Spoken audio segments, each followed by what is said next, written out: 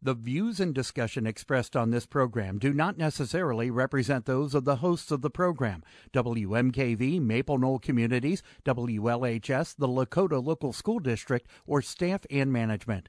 The information and advice presented are educational in nature and not intended to be taken as specific legal, accounting, or other professional advice. Always consult with your own legal, accounting, or other professional before making any investment.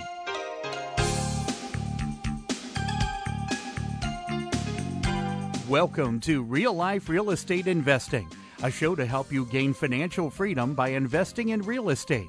Brought to you by the Real Estate Investors Association of Cincinnati and the Ohio Real Estate Investors Association. You're listening to Real Life Real Estate Investing on WMKV, WLHS, and the Maple Knoll Radio Network. And now your host, Vena Jones-Cox. Good afternoon. I am Vena Jones-Cox, and this is Real Life Real Estate Investing, where every week we work our fingers to the bone to make sure that you have the information and inspiration you need to start or grow your own real estate investing business.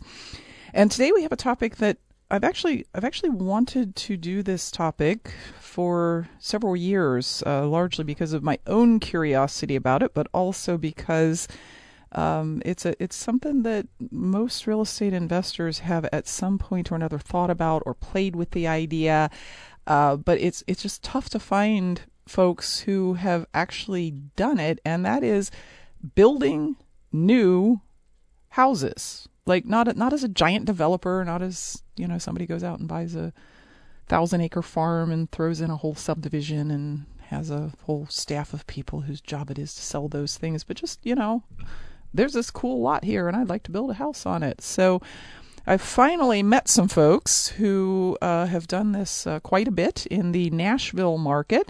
This is going to be easy because it's Brandon Rumley and Brandon McDonald. So it doesn't matter which one I talk to, which one's talking on the air. I can just say, okay, Brandon, that's a great point.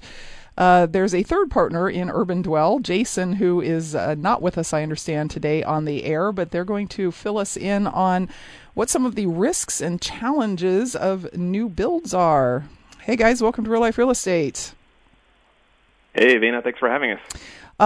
Thrilled to do Vena, it. thanks. Yeah, thrilled to do it. I'm glad you guys agreed to come on and sort of share this because I get the feel that there are some folks like you in different cities in the country. Like any city, there's probably 2 or 3 people who make a real business out of. They don't just build a house here and there. They make a real business out of it. But they seem to keep the information really close to their chests. Like we're all going to run out and start building houses if we know anything about how to do it. And I have a feeling that our conversation today is going to lead some folks to say, yeah, that's too much trouble. It does not sound like something I actually want to approach. So if you guys could, you've got kind of different backgrounds that brought you together ultimately in this business. If you could just share with us, like how did you get into real estate in the first place, and then like what turned your attention toward new builds? Sure. So the 3 of us partnered up. So it's Brandon, and Jason, who's not with us, and we all kind of knew each other before, but oddly enough reconnected over a poker game, regular Thursday night poker game here in Nashville. And I was doing some rehabs, and McDonald was doing some rehabs, and Jason had a few rentals. And strangely enough, Vena, you were one of the first people that we kind of latched onto for education, and so you've been a big part of our success as well, as from those early years, 10, 12 years ago, and getting in when you would come to Nashville and speak. And so initially, Jason and the other Brandon partnered up, and then I approached them a couple of months after that and said, hey, I've got access to some money. Let's do a couple deals together. And then we did a few deals together, and then 2009, we kind of inked it into a partnership, and really at that point had no clue what we were getting into. But it was impeccable timing because we really started ramping up right after the market had pretty much bottomed out here in Nashville. And so since then, we've been able to we picked up a lot of rental property from 2009 to 13, 14 until the prices didn't make a whole lot of sense anymore, although we've still added a few since then. and opened a property management company. And initially we started out doing all rehabs. So it was fix and flip properties and then also fix to rent properties. And then 2012 is kind of what arced us into the new construction. And it wasn't necessarily who moved my cheese moment, because we were still working in the same market that we were in, but the area that we focus in, which is East Nashville, the zoning allowed us to essentially put 2 homes on one lot. And so in an area that had already been experiencing a lot of revitalization, we were able to take a house down and build 2 in its place. And so we did our first new construction in 2012, and now we've ramped that up to where we've primarily switched our entire business model from rehabs, where we started out, to doing mostly new construction today on for the income side of our business. Mm-hmm. Mm-hmm. And it's worth mentioning for folks who don't keep track of markets that aren't their own, that Nashville has been amongst the top 5 hottest markets in the United States for probably the last 5 to 7 years. And you know, everyone said, "Oh, there's not enough deals and too many people looking for them." But Nashville has experienced huge appreciation and huge revitalization. Like, Nashville does not look like the same city today that it did 10 years ago. A lot of the stuff that was, you know, first suburbs around downtown, that was, you know, all rentals, very older rundown neighborhoods, are now owner-occupied neighborhoods where properties that you could have bought all day long for $60,000 10 years ago are now $180,000, $200,000, $250,000 properties. Right. So,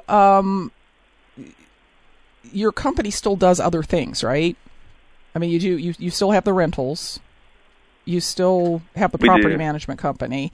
Is there anything else that you guys are involved in other than the building and those things? The only other arm would be the short-term rental arm. So we've been able to build a lot of our new construction products, and as long as it's in the right zoning and we can get the city of Nashville to cooperate with us, then we can turn those into short-term rentals, Airbnb, VRBO, and furnish those out. And that's been, you know, Nashville at one point had the second highest hotel prices to New York City in the nation. So those Airbnb properties have been hugely profitable for us. So that's kind of another arm of the business that we were able to get into. Mm-hmm, mm-hmm.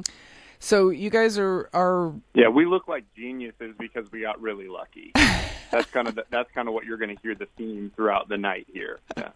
You know, a lot of people, if they were being honest, that's how they would describe their success. It's being in the right place and at the right time, but also actually taking action. Yeah, there were a lot of people in Nashville who were doing real estate at the same time you were, who did not go the direction you went. So let's not completely bypass the whole hard work thing, because I know it's been a lot of hard work for you guys. Okay. So we're gonna take a quick break because I want to dive into I've got a whole bunch of really specific questions about, like, what do you guys build and what does it cost and what are the profits and things that I think listeners are going to want to know. But I also want to invite listeners to call in with their questions. The number here is 877-772-9658. Again, 877-772-9658. If you'd like to send in your question via email, just send it to askvina@gmail.com. Welcome back to Real Life Real Estate Investing. I'm your host, Vina Jones-Cox. I am talking today to 2 guests, both of whom are named Brandon. So a little confusing, but that's why you're hearing 2 voices, and I keep saying Brandon. They are partners along with Jason Dodge in a company called Urban Dwell Homes in Nashville, Tennessee. And what is interesting about them is that they are small real estate investors, quote unquote, who actually build new houses, and that's a thing that I know several people who've made forays into, but not done it in sort of the organized way that you guys have done it. So just to get the audience clear on what it is we're talking about, what is it you guys are building? Is it? We do infill development. Okay. So it's like you talked about earlier. We're not going and buying a 1,000-acre farm.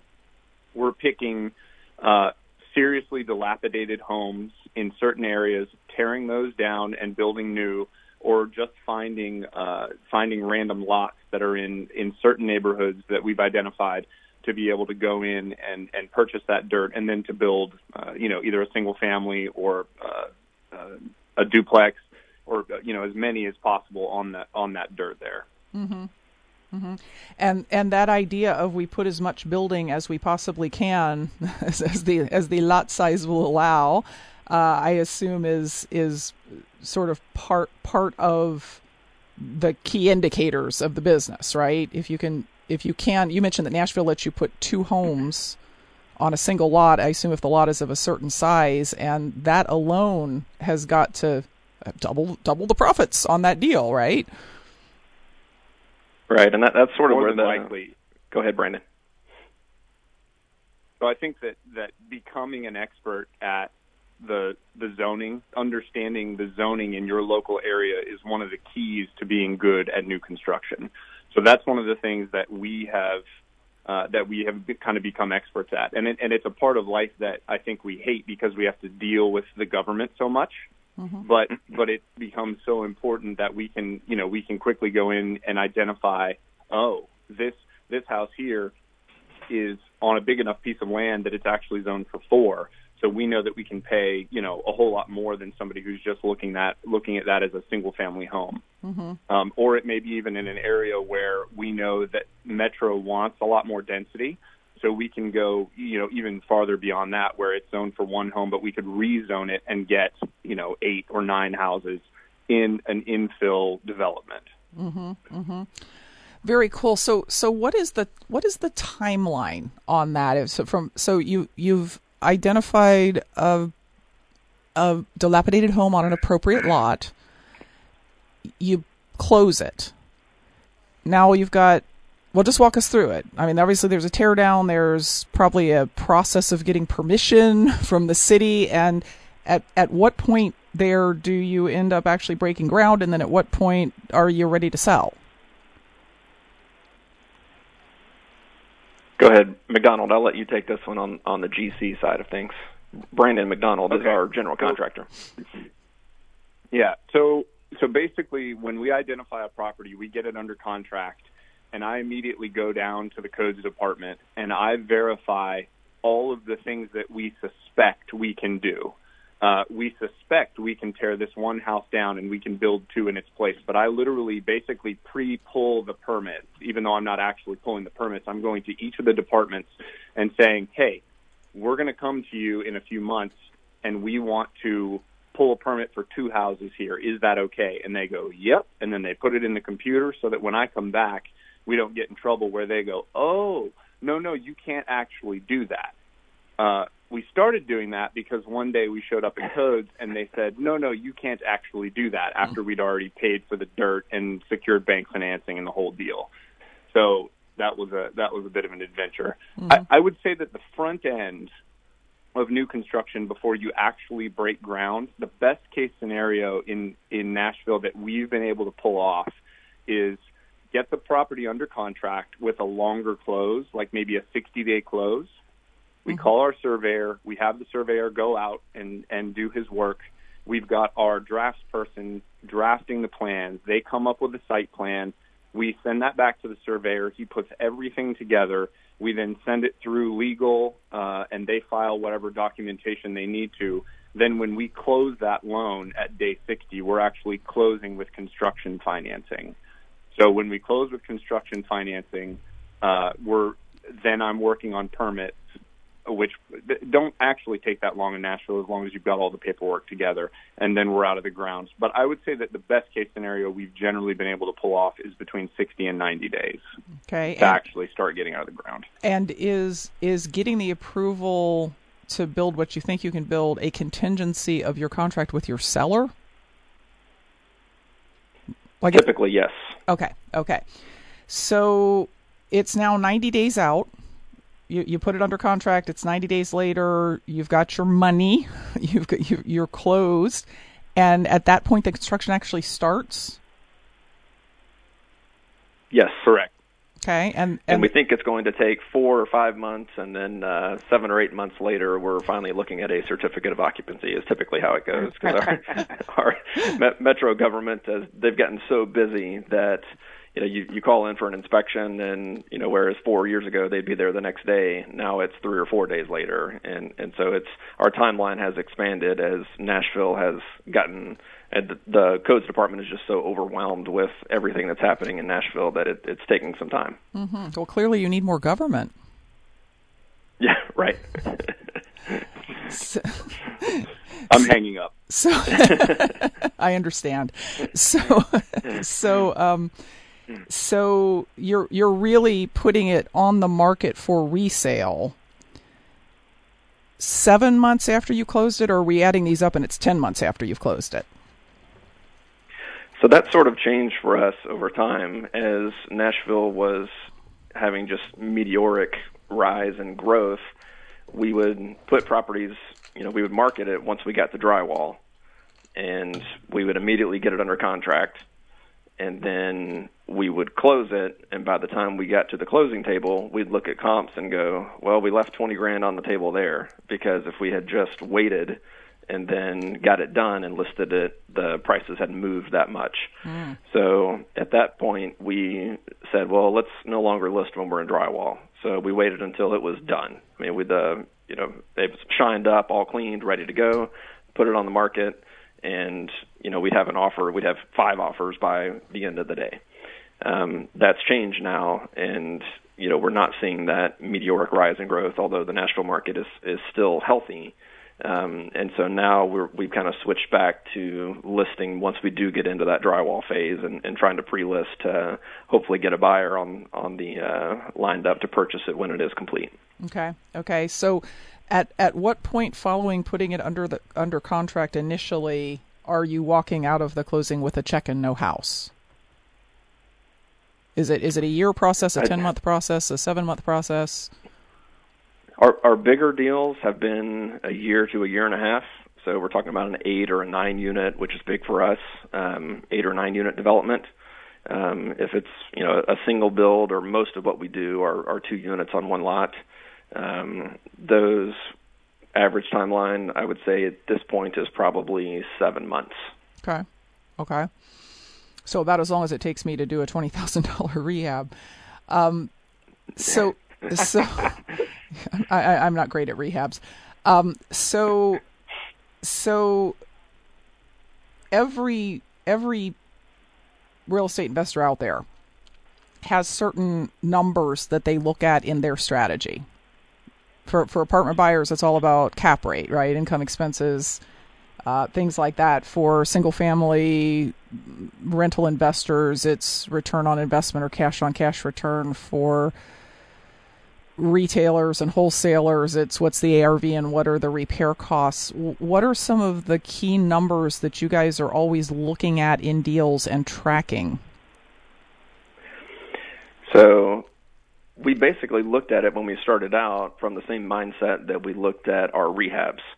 So, most people and investors, when you talk about MAO, maximum allowable offer, it will be what you can sell it for when it's complete, or the ARV, the after repair value. Mm-hmm. And then you take 65 to 70% of that and then back out your rehab costs, and that's what you can pay for the property.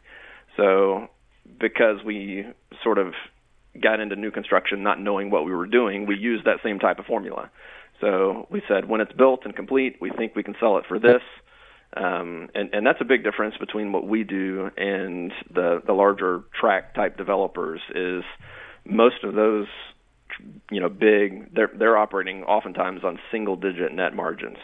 So if they're walking away with 8-9%, that's a good deal.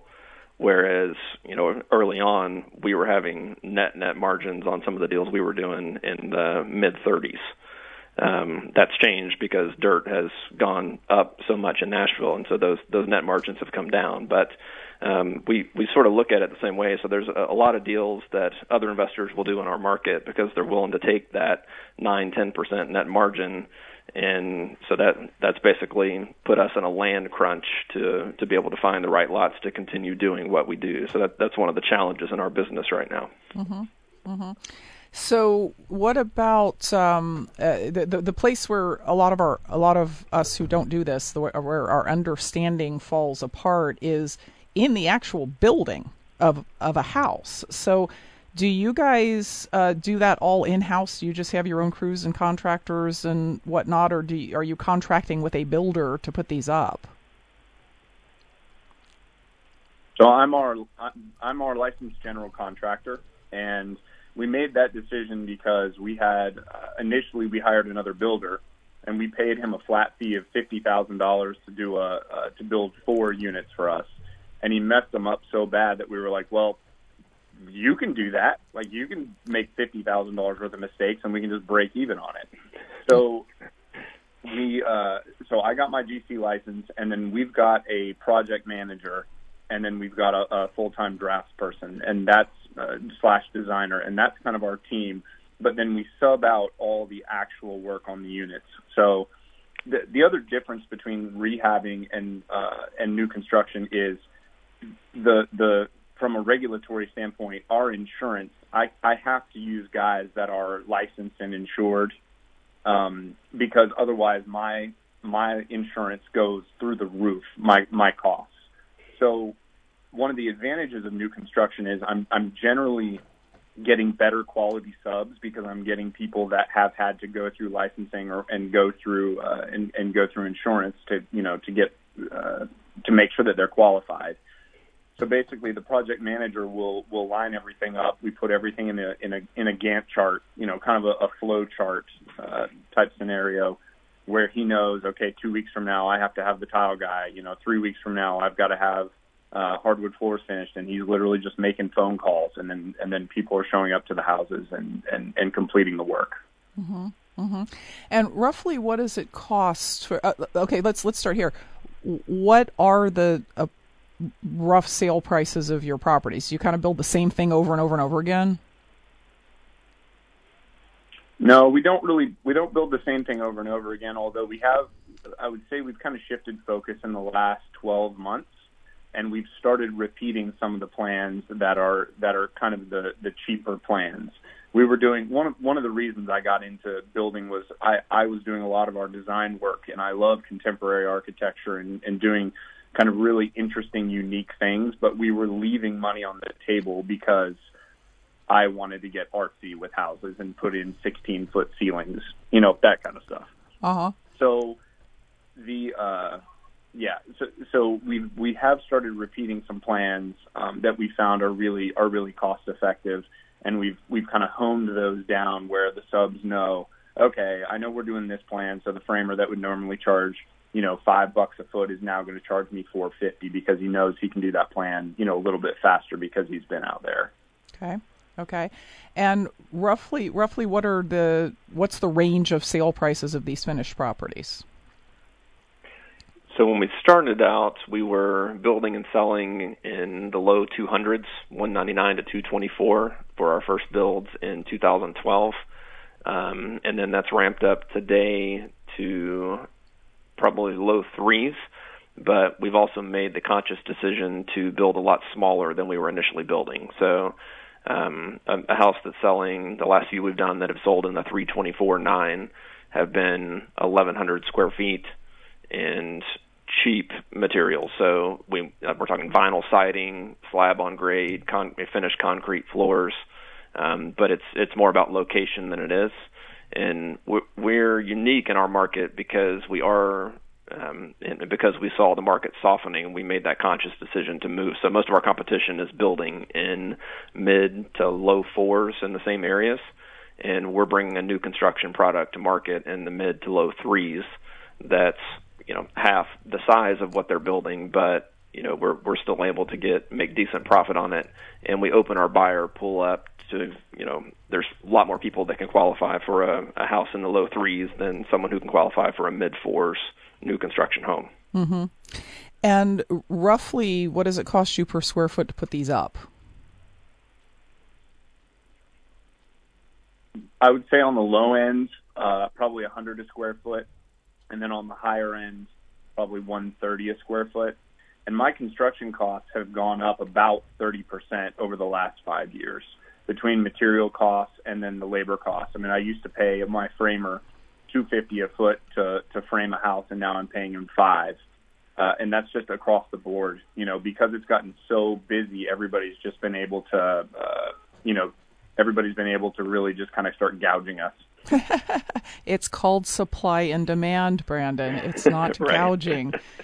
And I call it gouging. it feels like gouging, but when there's a lot of work for people and there's fewer of those people around than there were 10 years ago, you pay the higher price. And, exactly right. And I just looked this up on Zillow just to give listeners who again might not be familiar with the Nashville market some sense of where your houses are priced versus other houses in Nashville. It says that the median house price in Nashville is $266,000. So you guys are well within the kind of middle of your Right. median plus 10%, maybe 20%. So, and I also, it's interesting because, I come down to Nashville every year and I do that market update for Nashville. And the last, Right. and I'm doing that. This will be the 7th year maybe when I do it this fall. And every single year, Zillow has ranked the Nashville market as hot. And right now it's ranking as neutral. You guys are like right in the middle of the of the neutral market, right? Yep. 50th percentile there. So we're going to take another quick break. I'm going to ask listeners if you guys have any questions about this whole new construction thing, like first steps, how to get into it. Is it worth doing in a Midwest market where the median house price is only $140? Anything like that. Give us a call at 877-772-9658 or send an email to askv like in Victor ENA @gmail.com. Welcome back to Real Life Real Estate Investing. I'm your host, Vina Jones Cox, and my guests, plural, today are Brandon and Brandon from Urban Dwell Homes in Nashville, Tennessee. We're having a conversation about their business of building 15 to 20 homes per year there in the Nashville market. And guys, I hate to interrupt our regularly scheduled programming here, but I would be very remiss if I did not mention to folks who are, anywhere within an hour drive or so of the Cincinnati area that our special guest speaker at tomorrow night's Cincinnati RIA meeting is Pete Fortunato. Don't even ask me how I pulled that off. I know, right? But Pete is coming up for one night. He's got nothing to sell. He's just gonna come and, Pete, he's going to tell stories of crazy creative deals that he did and educate people about how they can involve other people in their deals as folks who manage or finance or bring the deal to the table or whatever. And he doesn't like it when I say this, but I honestly think that he is the most brilliant creative mind in real estate alive, and maybe the most brilliant one who's ever been alive. For sure. Like this guy is incredible. Yeah. So that meeting is open to the public. You can get a free first-time guest pass or just RSVP to say you're coming at CincinnatiRIA.com. That's Cincinnati REIA.com.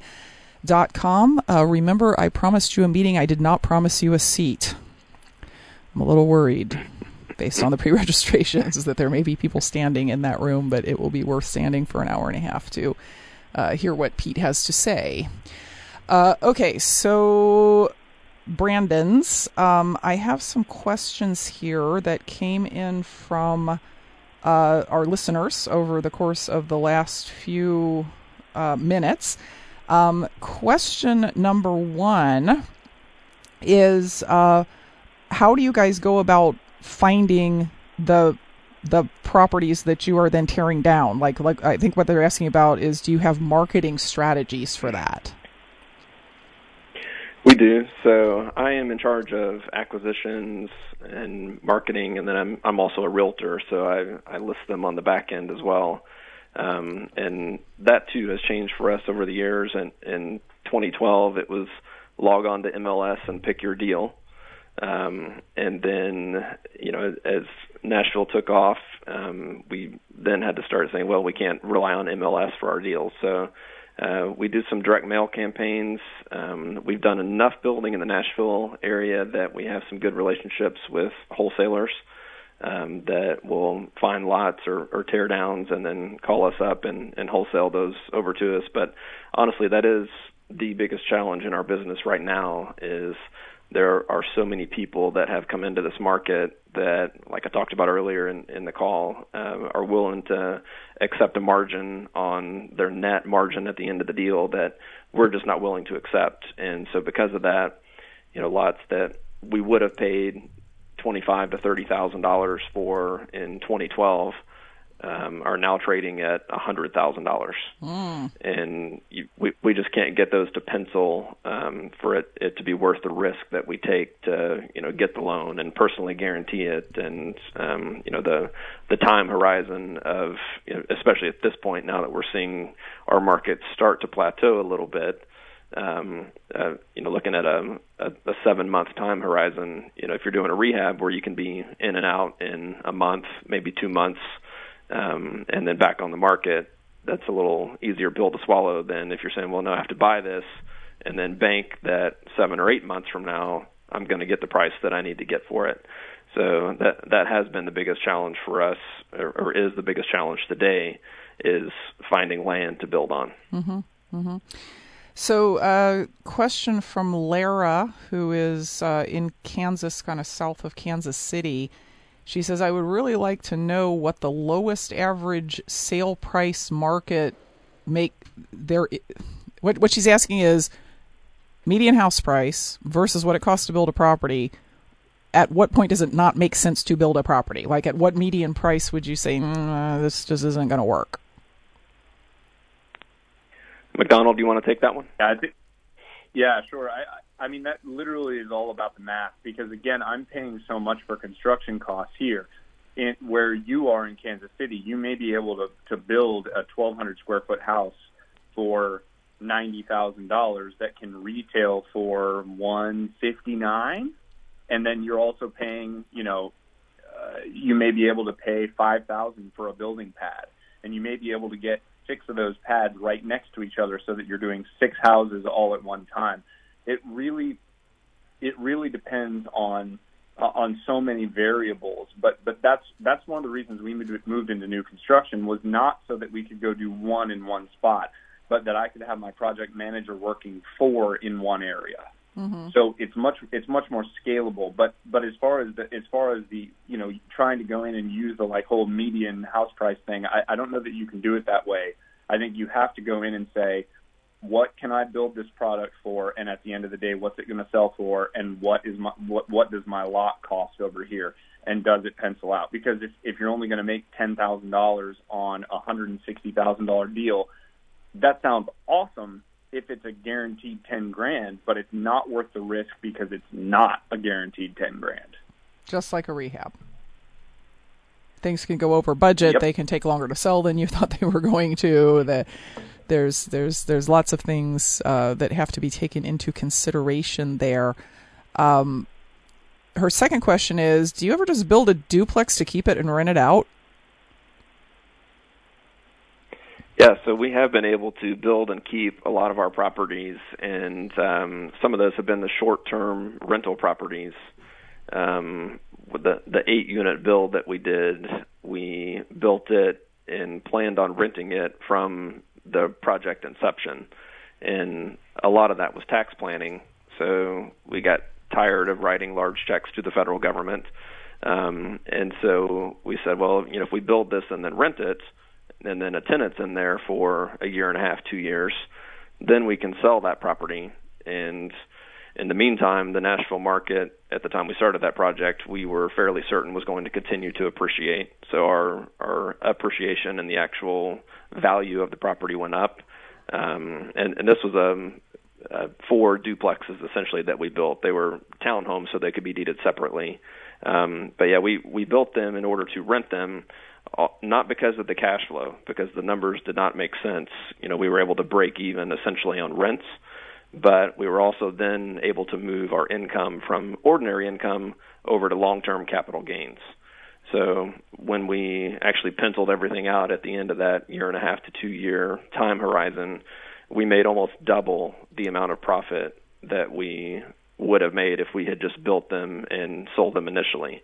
So it was more of a tax planning play in that particular project than it was building something to rent it out, because the cost of the unit versus the rents it would bring wouldn't make sense long term. Mm-hmm, mm-hmm. And we're actually going to go to the phones here in a second, but let me add to Lara that one of the other things that you have to take into really serious consideration is how hard and expensive does your municipality make it to build? Because that's actually going to vary depending on where you live. Yes. And I don't know the California market. I don't know the Seattle market, but the people that I talk to about new builds say that it can take 2 years to get through the permit process before you can even break ground. And that throws a huge wrench into the whole profit picture, because in the meantime, you're still paying taxes. If there's still a building standing on it, you're probably paying insurance on it. There's all sorts of things that just can make it. There's things that the government can do that can make it so difficult and expensive to build that it just doesn't make sense. So you better find that out before you jump into this business. Okay, let's go to the phones. Talk to Russell on line 1 from Connecticut. Russell, welcome to Real Estate. Yeah, and both Brandons. Quick, a 2-part question. Number 1, how would someone, you suggest it's kind of a general one, how get started with it, and from another area of real estate or anything like that, and also especially for those who live outside the Midwest areas, as Vina, you're mentioning. I'm in Connecticut, so East Coast. Yeah, first thing I would do in Connecticut is see how hard my city makes it for me to build stuff, because Connecticut's a little bit famous for local governments wanting to have their fingers in things. Right. So beyond that, guys, that's a great question. Like somebody who's listening to this show and saying, yeah, I think I want to maybe look into that further. What would first steps be? I would say find someone else in your market that's already doing it, and buy that person lunch. So we had a mentor in our market that had already done several of these, and he actually now co-owns part of the property management company that we have. And so we were able to go to Bob and say, exactly what are you doing here? And we were friends, and we had been to the REIN, Real Estate Investors of Nashville, meeting, and had gotten to know Bob. So we built relationships with other investors in our market. So I would say first find someone who's already doing it, and then secondly, pay a general contractor for your first couple of deals. So if you ultimately want to get your GC license, then great. But the way we did it was we paid a GC for those first few deals and got to watch him go through the process and then learn from mistakes that he made, and then make our own mistakes, and then continue perfecting the process after that. Okay. All right, great. Thank you. Yes. Sounds like a good path. Yeah, truly a general contractor. If you're able to take a contractor or another developer out to lunch, they literally can tell you within 15 minutes where to go if a deal makes sense. I mean, the numbers aren't that complicated. It's what can you buy it for, what can you build it for, and what can you sell it for. Those are just the 3 numbers that you're looking at. I mean, and it's not that complicated, because new construction can be systematically put together in a way that rehabs. It's much more difficult with a rehab. Okay. And as far as selecting a GC, how to go about that? Sure. I think that's a just like selecting any sub, you're going to want to get recommendations, and you're going to want to do as much research as you possibly can. I mean, Google them forever and ever and ever. Go back 6 pages and make sure that people aren't having issues. go to jobs that they're currently working on, that you look up their license, because there will be a way for you to look up their license, find out what permits are open, and then drive to those jobs. And drive by those jobs for every day for a week and see if there's guys on site actually doing work. Okay. And then find somebody that you feel like has integrity and that you feel like is competent. And then I would get a fixed bid to build the first house. I would not do a cost-plus deal. I would absolutely hold them to a fixed bid. And it may cost you a little bit more on the first one, but it may save you, because I've seen a lot of people that are doing cost-plus deals in Nashville that they just get completely out of control, and the general contractor has no accountability. And he's just like, yeah, we signed a cost-plus deal, so you're not going to make any money on this house, but you still get to pay me my fee. Right. All right, got it. All right. Great advice, guys. And thank you for your call, Russell. Appreciate that. So, Brandon and Brandon, we have like 4 minutes left. I know it just flew by, right? Right. Can you talk a little bit about the biggest risks you guys face in your business? Like what can go wrong, has gone wrong? You're always monitoring to make sure it doesn't go wrong. I would say right now, given that we think our market is plateauing and getting near a peak, our biggest risk right now is that timeline. So I talked earlier about we were leaving money on the table because we listed it in drywall phase, and by the time we got it complete, we could have sold it for $10,000 or $20,000 more than what we sold it for earlier in the process. At some point, we're going to be at the reverse of that, where we're going to wish we had sold it in drywall and got it under contract with the buyer, because by the time we get to the end of the project, we're now going to say, oh, well, now we have to sell it for $5,000 less than we could have 2 months ago. So that is one of the downsides to new construction, is just that whole project timeline of, now we're looking at a 7-8 month time horizon versus someone who rehabs that can say, yeah, I'm in and out of this one in a month or 2 months, and it's back on the market. Because it's a lot easier to look into the future 2 months versus 7 or 8 months down the road. Mm-hmm. Mm-hmm. Anything else? McDonald, would you add anything to that? Yeah, I mean, honestly, I think that's absolutely the biggest one. Honestly, I think that we can leave it there, because I literally think that's the biggest one is market corrections and changes. I don't think that the government can do anything in that amount of time that could really, really hurt it. To the extent where everything's just shutting down. But I think that the financing is the time horizon with market shift.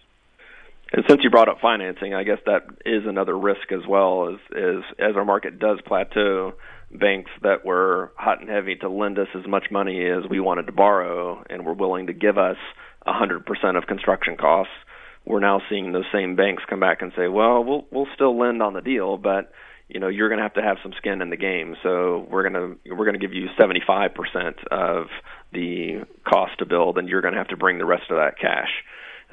So we're seeing the banking industry in Nashville kind of start to react to the softening in the market as well and pull back on their financing thresholds. Mm-hmm. So you are in a capital-intensive, market-sensitive, cyclical strategy when you are building, and as always, being aware of what is happening in the bigger market is going to be super important. I'd love to have you guys back in a couple of months to talk this through more, because I feel like I only got like half of the stuff I wanted to know asked because of the just time constraints here on the radio, because unfortunately we are out of time. But I do appreciate you being willing to come on and share your adventures in building. Anytime. Thanks, Vina. Thank you guys so much. Thanks, Vina. We appreciate it. Thank you. Don't forget the Cincinnati RIA meeting tomorrow with Pete Fortunato, CincinnatiRIA.com to RSVP or get a free first-time guest pass. We'll be back next week with more information to put you on the path to financial independence through real estate investing. Until then, happy investing.